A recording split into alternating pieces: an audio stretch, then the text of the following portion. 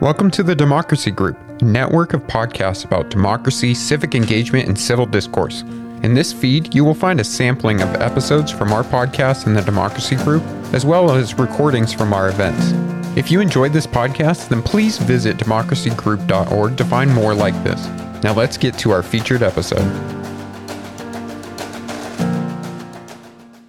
I think we have a more complex notion of what democracy is, that it's not strictly majoritarianism, that there are certain principles that limit what majorities can do, namely the rights of individuals and minorities.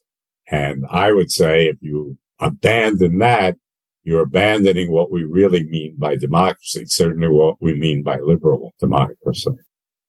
Welcome to the Democracy Paradox podcast. This is my daddy.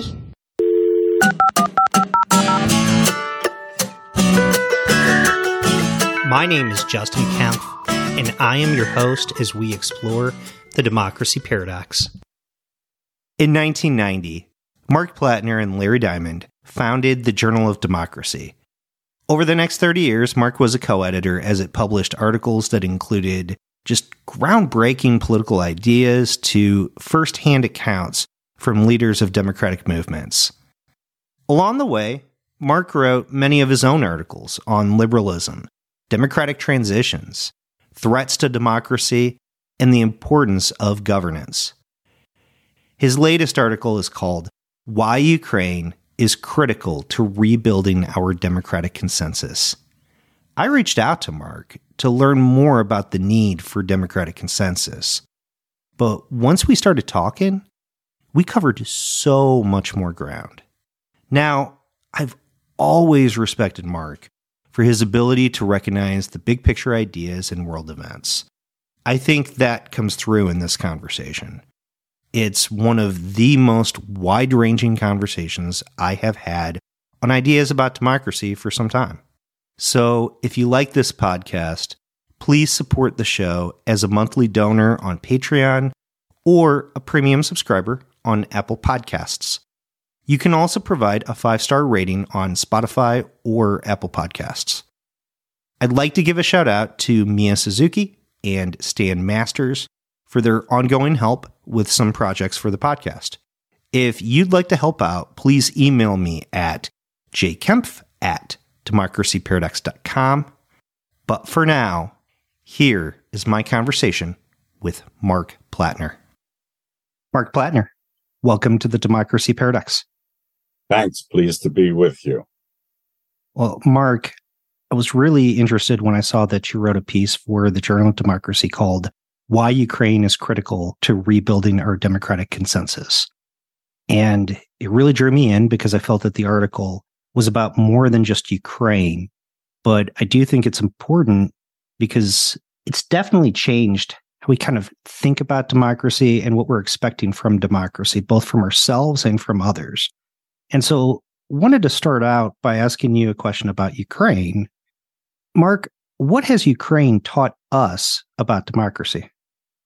Well, I know that sort of so much taught us anew as it's reminded us of things that we tended to forget, which is that democracy can be an incredible force for uniting a people and inspiring them really to acts of courage and bravery that it's hard to find elsewhere.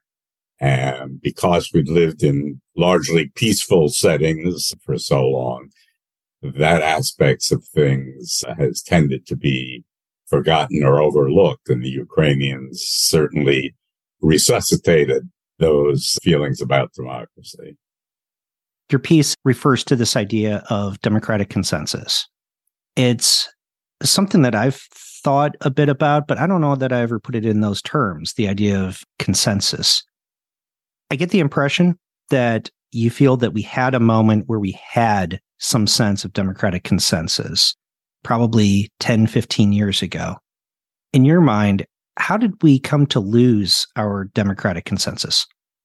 Well, it's a complicated story and has to do with the global decline of democracy as well. And certainly in the United States, but in many other advanced democracies, the consensus had developed that liberal democracy was the kind of regime that we wanted to have. Liberal democracies were the places where we wanted to live. And, this was in a period when democracy was on the ascent. There were more democracies in the world than ever before. But that started fraying first on the periphery, and some of the newer democracies reverted back to authoritarianism.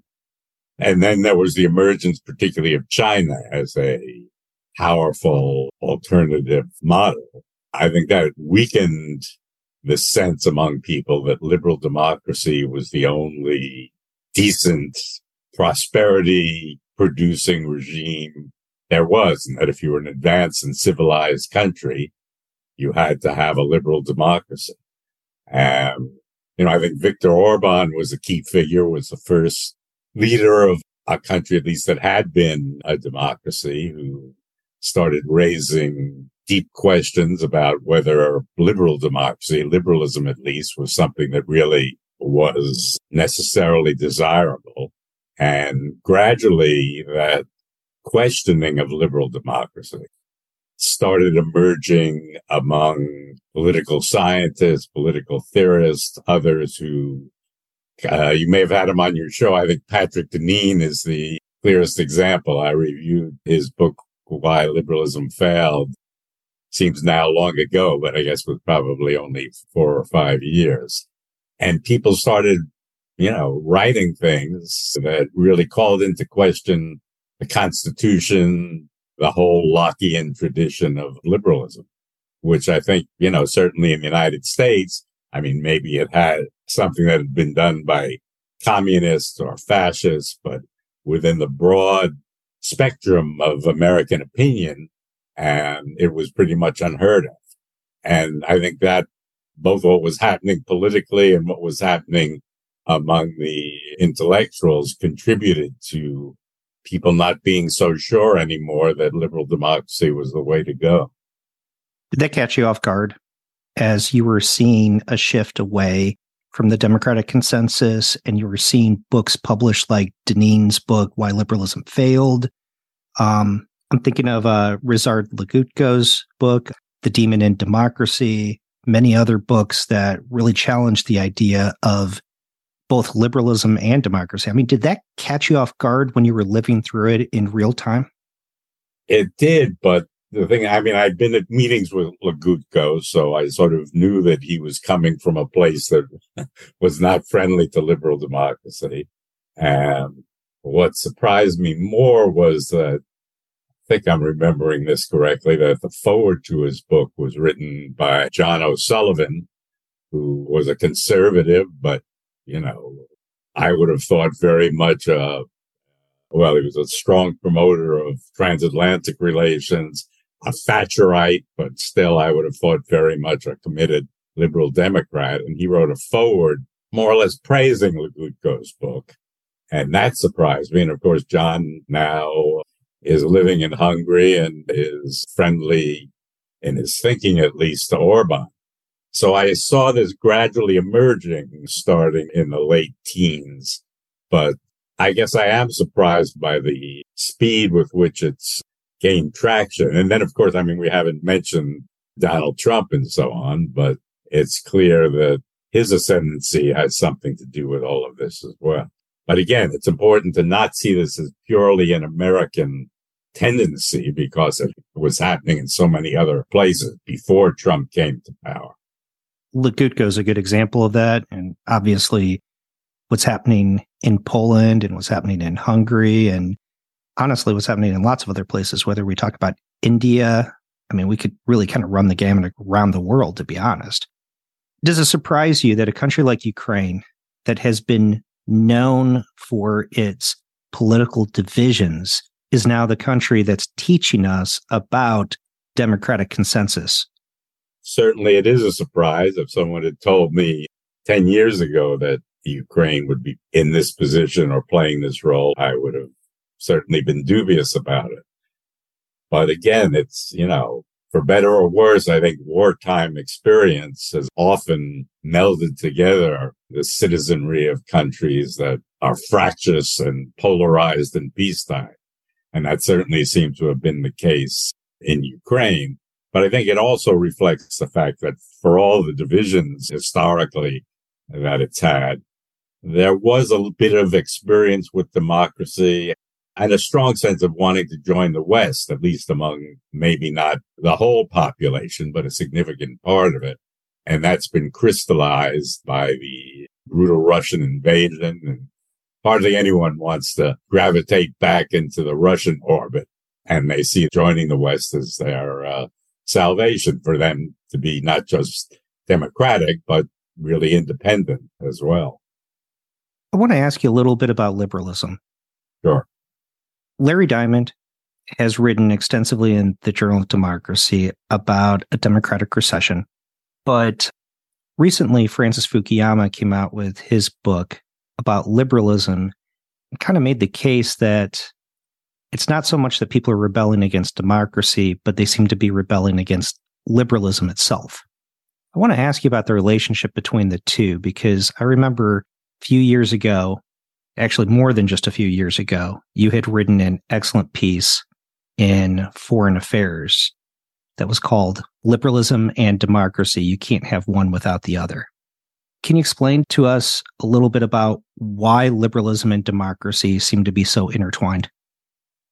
Yes, that title is a little misleading because my view is historically the two are separable, that there have been relatively liberal societies. One thinks of some of the constitutional monarchies in the 19th century in Europe, Hong Kong under British rule, that have been quite liberal, but were not democratic.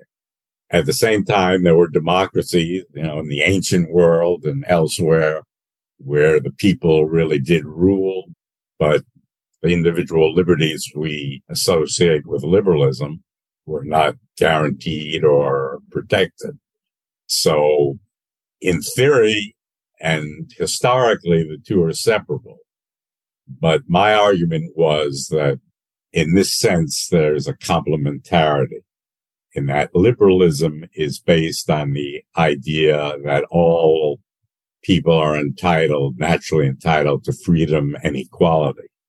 And once you accept that principle, and for a while, liberalism did coexist with a government that was not democratic. In Britain, for example, it was a very, very gradual process till the electoral franchise was extended to the point where it could be considered democratic.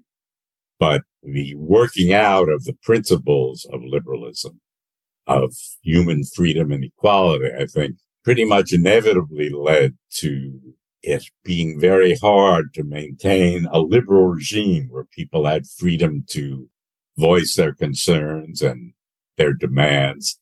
It became very hard to preserve that without giving people a say in the day-to-day running of the government. Or not day-to-day running, but at least giving them frequent recourse to changing their leadership. And I think if one looks at the way the history unfolded, that's really what happened. So that today, I don't think it's possible to have a liberal regime that is not democratic, not that will last in any case.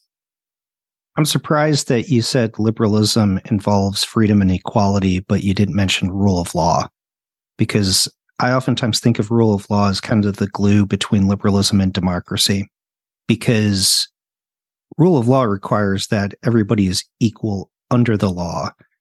And that seems to be difficult to achieve if you have some people who have more political power than others. I mean, it just doesn't tend to work in the long term. It almost necessitates that eventually you move to a system of political equality where you have democracy. But at the same time, rule of law is almost the quintessential idea of liberalism. I mean, it's something that you read about when you're reading Hobbes and Locke. It's something that you see really clearly in some of the liberal, undemocratic states like Hong Kong. They were known for rule of law. I mean, do you kind of see that the same way, that rule of law is both essential for liberalism, but at the same time eventually leads us to democracy? Yes, I guess I'd agree with that. Certainly, rule of law is one aspect of the societies and ideas that liberalism leads to. But, there it gets into a question of defining rule of law. One can say in one sense, almost every polity has some rule of law. Even authoritarians claim to have a rule of law and have legal systems and trials and all of that. What's distinctive, though, about what we often by shorthand just refer to as rule of law is that it means a kind of liberal rule of law where there's also equality before them. So in that sense, yes, I would say it's definitely a key part of the picture. And if I underemphasize it, I regret that.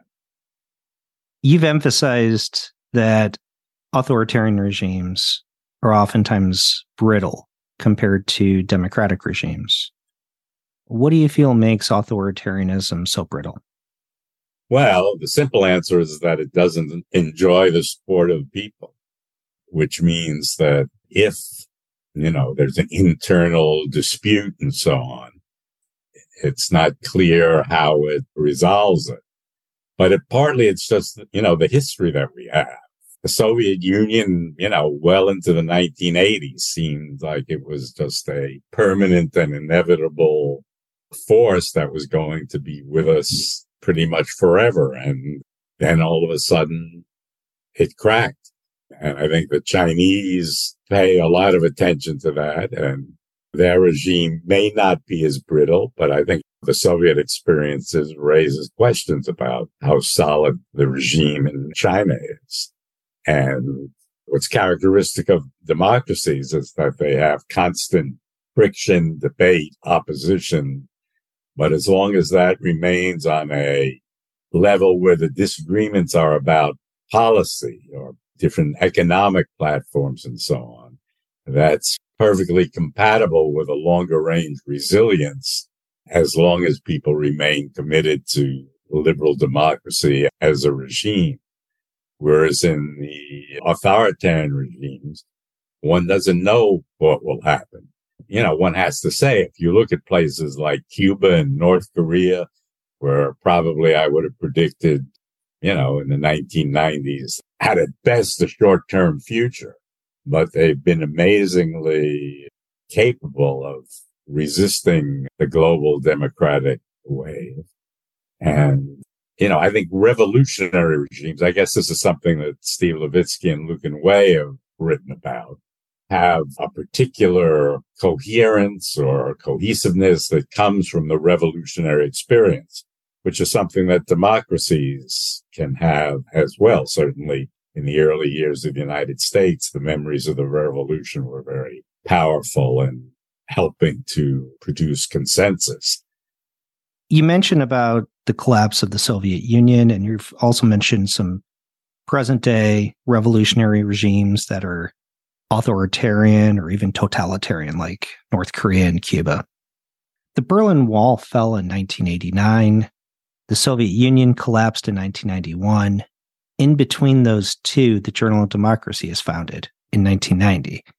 Good timing. Yes. You're publishing articles about democracy right in the midst of just monumental changes in terms of geopolitics, in terms of the possibilities for the spread of democracy.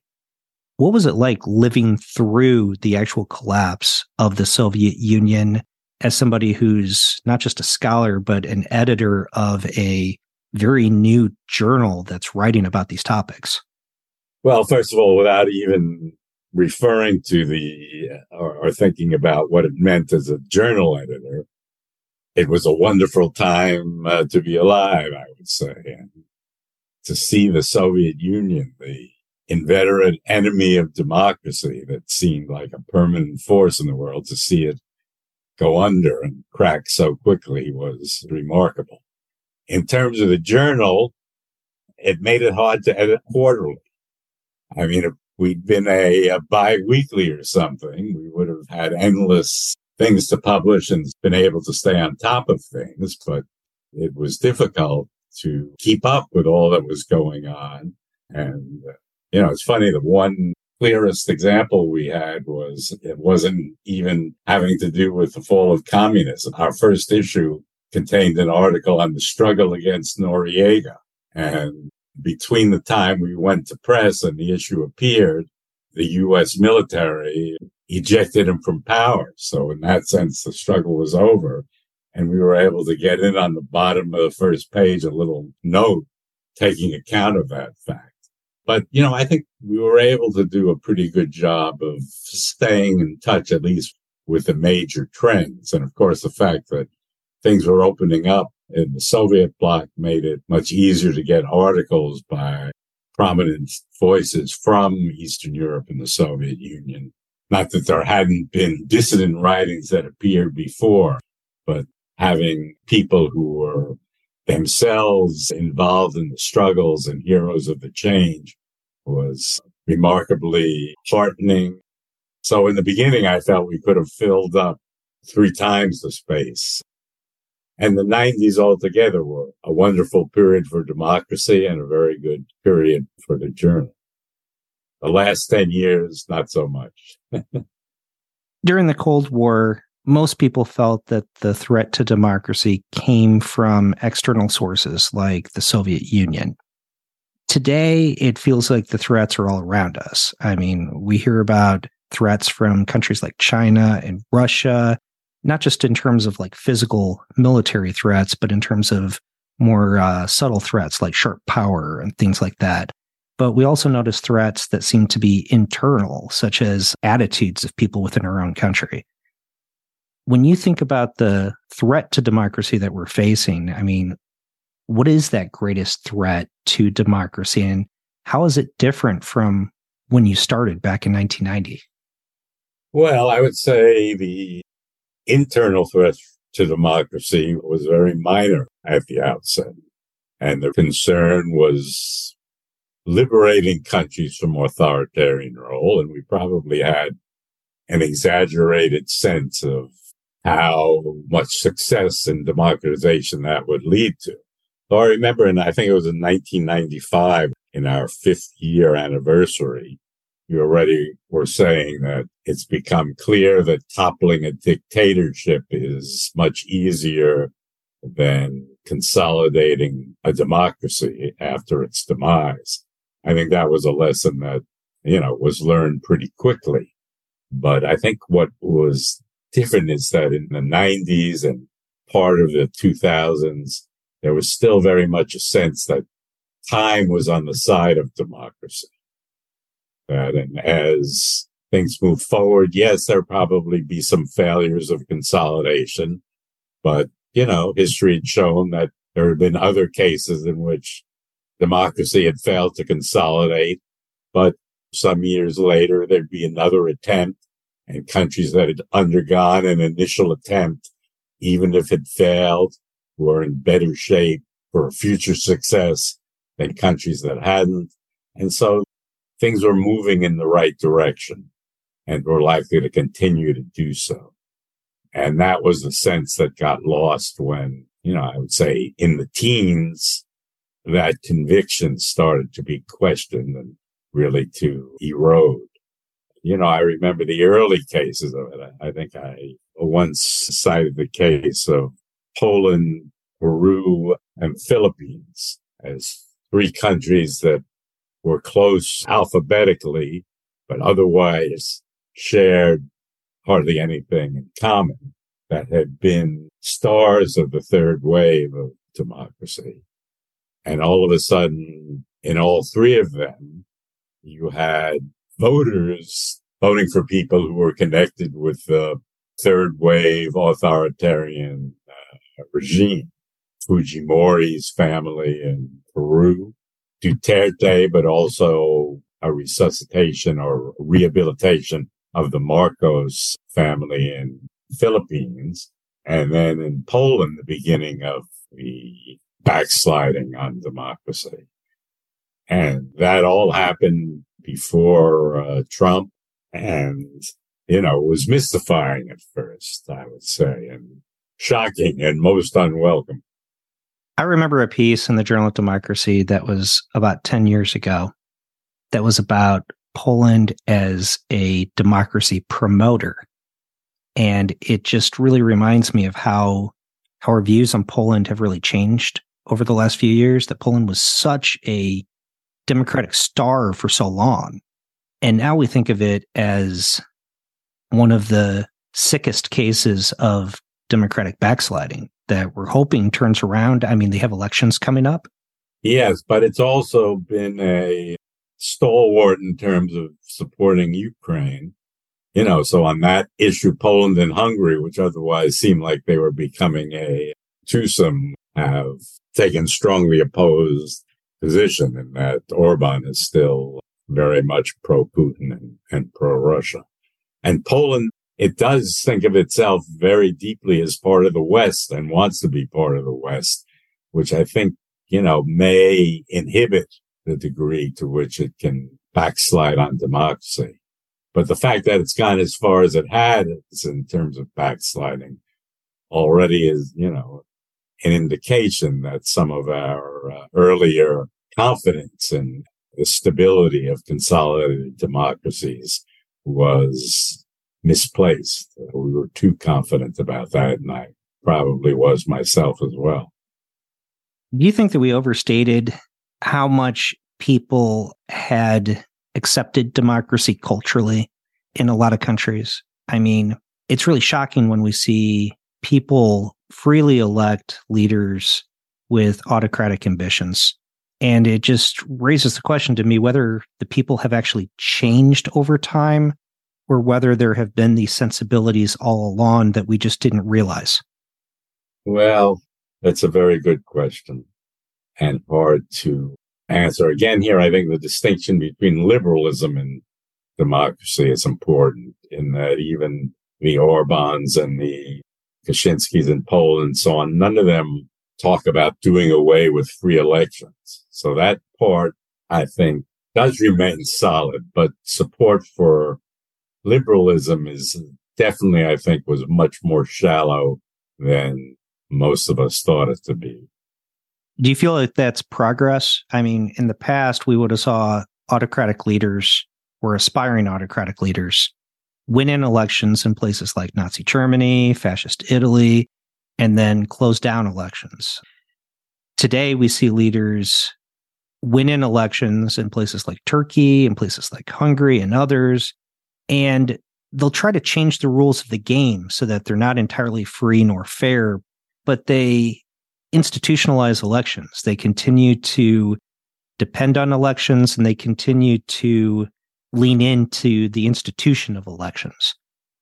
I think that's a very good insight. And the question is how stable that situation is. I mean, that's basically what electoral authoritarianism means, is that you keep having elections that are not entirely free or fair, but at least are competitive to some extent. And, it's probably true that if the opposition in places like Hungary and Turkey were able to really unite, that they conceivably could win. But how long will it continue that way without either having a breakthrough election that ends the authoritarianism, or conversely, having the authoritarian ruler erode more and more what remains of free elections? And I hesitate to make predictions these days, having been wrong about other things, but it still seems to me unlikely that that's a stable form. It seems to me it's likely to evolve one way or the other. A little less than 10 years ago, you wrote an article about democratic governance and the importance of governance in democracy. And I've noticed that that's become a theme within the Journal of Democracy as well. There's a lot of people writing about the role of governance and the importance to get governance right in democracies, making democracies work. Was that something that past generations undervalued, that they just assumed that if you had the right institutions and you had liberal values within them, that governance would take care of itself? I think there was probably a propensity to neglect the importance of governance. I think you're right about that. Of course, Frank Fukuyama has been one of the people who's been insisting on the importance of the state. So there have been contrary voices. And now, well, it's different now because now a whole industry of governance has developed with support from the World Bank and others, governance indicators and development agencies focusing more than they used to on governance. So in that sense, there's been a kind of new recognition of its importance. But I think what's still lacking is a kind of, and I'm not sure I can supply the answer, but a linking of the democratic institutions part with the governance part. And governance, first of all, we used to just say government, which I think was a perfectly adequate word. But obviously, democracy is a way of choosing rulers and so on, but it's also a way of governing. And if it fails at governing, it's not going to survive as a way of choosing rulers. I think over the long run, that's certain to be the case. And so I think it's critical that people concerned with democracy also pay attention to good government, which I would say in today's world is generally best provided by democracies. But there are some well-governed regimes in terms of administration and so on that are not democratic. Singapore is always the example that's cited. Now, then you start getting into questions, well, is it good government still if people's rights are not protected? One can argue about that, but certainly in terms of administration and security in the streets and that kind of thing, Singapore provides it. Then you get into these things that people pose, well, would you rather live in authoritarian Singapore or democratic Haiti? And I think once the governance gets bad enough, most people would prefer any decently administered society to one that may have elections, but does total mayhem in every other respect, economically, in terms of security and so on. So democracy to be viable certainly has to provide at least some minimal form of good governance. I think El Salvador is a great example of a country that shows that when governance gets bad enough, when the government doesn't provide those basic elements of safety and security for its people, that eventually it will turn authoritarian. And so it's not really so much a choice sometimes. I mean, if you don't get the governance down, you're going to end up with a strong man, like we've seen Bukele over in El Salvador. Yeah. And Mexico's facing some of the same problems with the strength of the cartels there. I think that's right. Yeah. And it does also raise a question to me about how much freedom you have when the people who are really governing your country is no longer the state, but armed criminal organizations. I mean, that's something that has to be taken into account too. It's true. Particularly in Latin America, that's been a constant problem. I mean, narco-terrorists, or what I guess are really street gangs in some of the Central American countries, and especially Salvador. And again, that's not new. That article on Panama that I mentioned that was in our very first issue in January 1990, I think may have coined the term narco-terrorism, but basically was saying that this was an unlivable kind of regime. And some countries, I think, have done a better job of dealing with that. You know, Colombia has had some successes, but if you're not successful at that, it's hard to imagine democracy surviving in any meaningful sense. Do you think that the way that we think about democracy, the way that we measure democracy, should include elements of governance? Because I know Freedom House doesn't really take into account any kind of governance measure per se. I don't think VDEM necessarily does. I mean, do you think that governance should be part of how we measure or how we think about a truly democratic society? I think it is part of how we should think about it. Whether we should have a combined measurement tool, I'm less certain. VDIM to some extent, and again, I haven't been following closely the latest iterations of their study, but they do separate out various aspects of democracy, and I think that can be useful. I think it's helpful to know how countries are doing on governance apart from how they're doing on democracy. It helps us analytically as well as anything else. So, drawing us back to the idea of democratic consensus, there was an article, I think it was last year in the Journal of Democracy by Michael Ignatieff, that made the case that democracy oftentimes involves debates about the idea of democracy.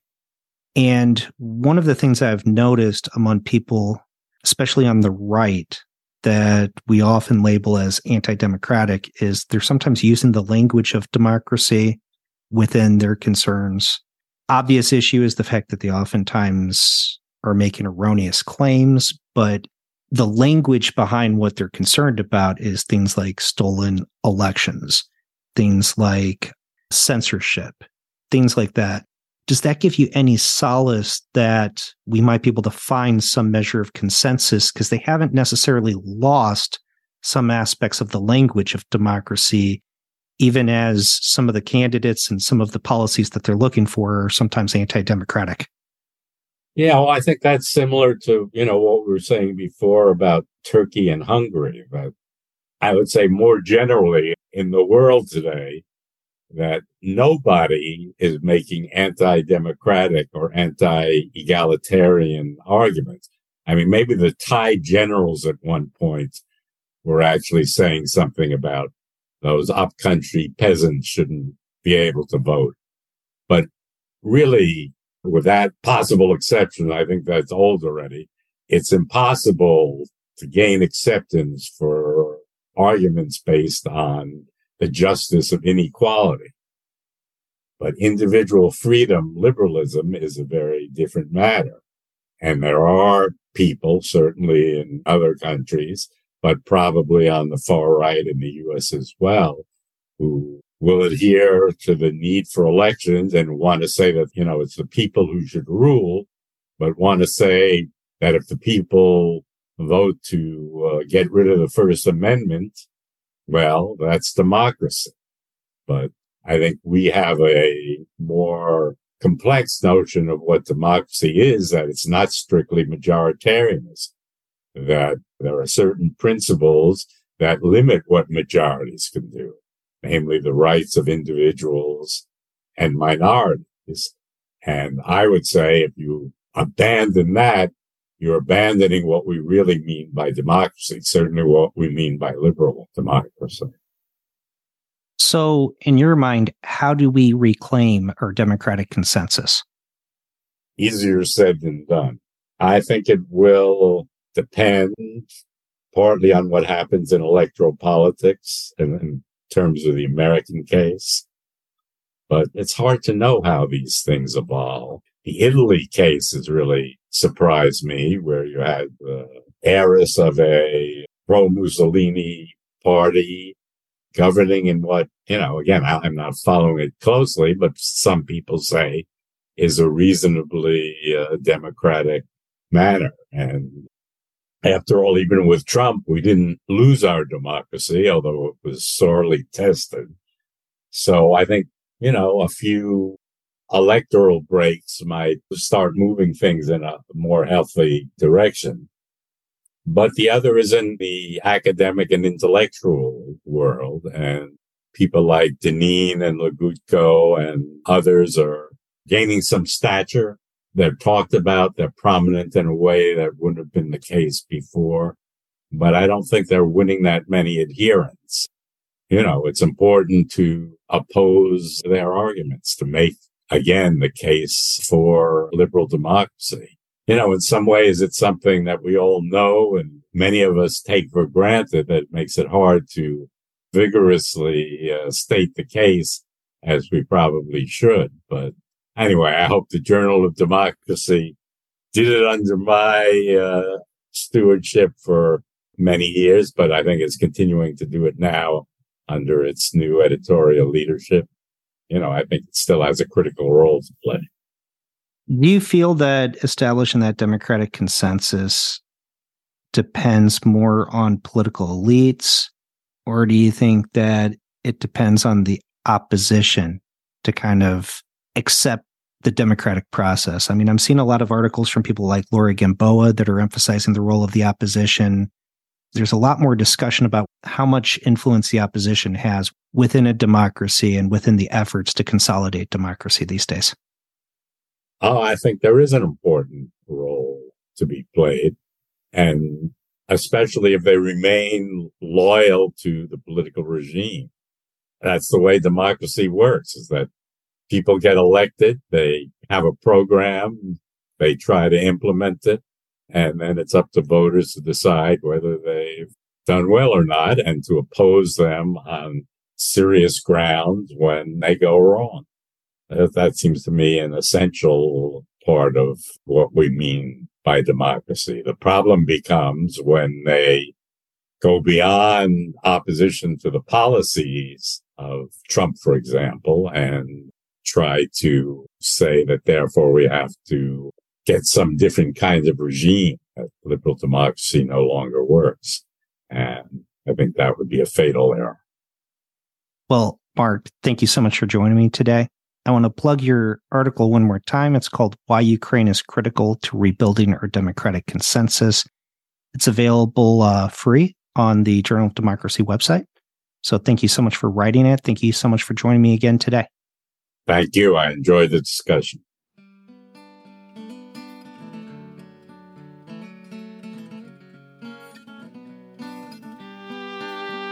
If you are listening to the show, please leave a review.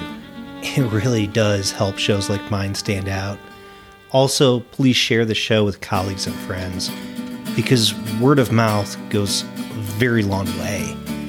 Facebook and Twitter are great, but really just talk about it. There's a full transcript at www.democracyparadox.com. Thank you for listening.